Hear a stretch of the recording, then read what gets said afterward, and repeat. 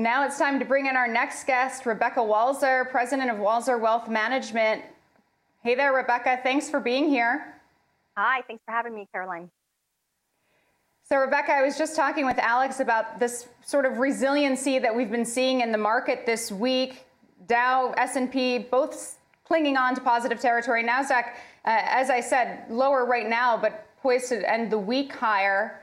In terms of what's your call on this market, and what do you think the biggest risk to some of the strength that we've seen is?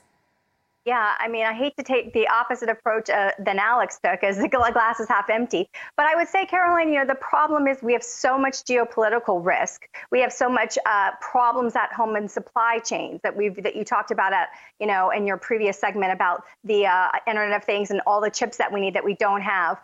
So we have supply chain problems on the food side. We're talking about global food shortages, and we're talking about energy supply problems because of the Russian incursion into Ukraine. So we have so many dynamics that are interconnected, with oil prices spiking. How does that impact the geopolitical risks that are happening with Saudi Arabia not taking President Biden's calls? Things like this are happening. And then you see with oil prices spiking, that is causing the price of fertilizer to more than double. Most fertilizers are petro-based, petro-fertilizers. So, 100 acres, 100 pounds is for 1 acre of corn. So we have corn farmers in the United States that are shifting to soybeans because corn farm is going to be uneconomical this year. Well, then that puts a problem with our corn production, which produces corn meal, which feeds our livestock, which will then have a further impact on our livestock. So the energy crisis, the food crisis, the supply chain crisis with Corona still being a factor. And we know that China maintains a zero COVID policy to this day, shutting down factories this month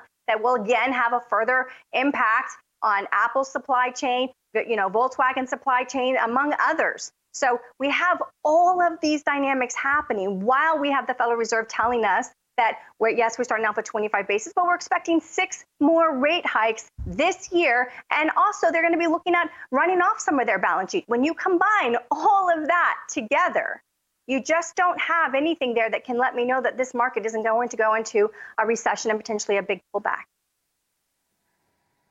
So on that note, where are you forecasting that this market goes? I mean, if you're thinking recession, are you thinking bear market? Are you thinking 20% declines, or has some of that been priced in with the weakness that we've seen already so far this year?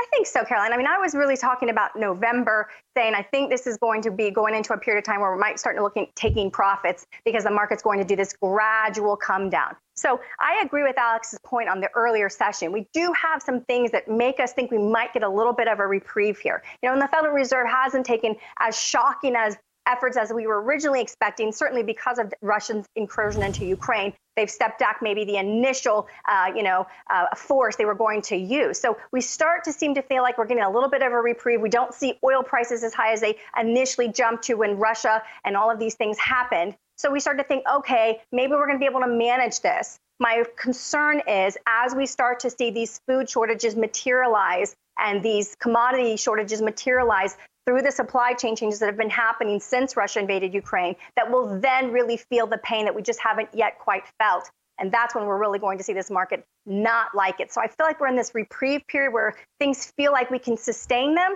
But unfortunately, if any one thing, Caroline, goes wrong, if we get China moving into Taiwan, if we get some kind of North Korea missile being test fired again, that hasn't happened in quite a while. We have Iran shooting things into Iraq. We have such a volatile world thing. One thing happens, this market is not going to like it because, as you said, we've seen the resistance as we've come down. So this is the concern, is how strong is the fortress that we're fighting from right now. So in terms of how you're positioning yourself in this very uncertain, volatile market, are there areas of opportunity? What are you doing with your money? I think so, Caroline. I mean, I think the biggest thing is you have to determine your risk tolerance. So we're talking about short-term investors who can do some, sophisticated collared option strategies and make money on the front and the back. We're not talking about those kinds of people. And there's always going to be short-term money makers. So we're not worried about that. What we're really more focused on is the longer-term investor who's maybe already retired, living off of retirement, and really cannot afford to see this market have anything go in its wrong direction. So for those people, we've taken some profits and we've definitely made some gold purchases. We've seen resistance 1920 to 1930. Obviously, 2 weeks ago, we jumped up to 2072, and we've since retrenched, and we're at about 1950, 1960 today in that range. And so gold is a great opportunity. We like silver as well, but it's a little more volatile than we like. So we're really looking at some gold commodities as our short-term hedge for now. That's right, 1952 right now. We'll leave it there. Rebecca Walser, President, Walser Wealth Management, thank you so much for your insights. Appreciate it.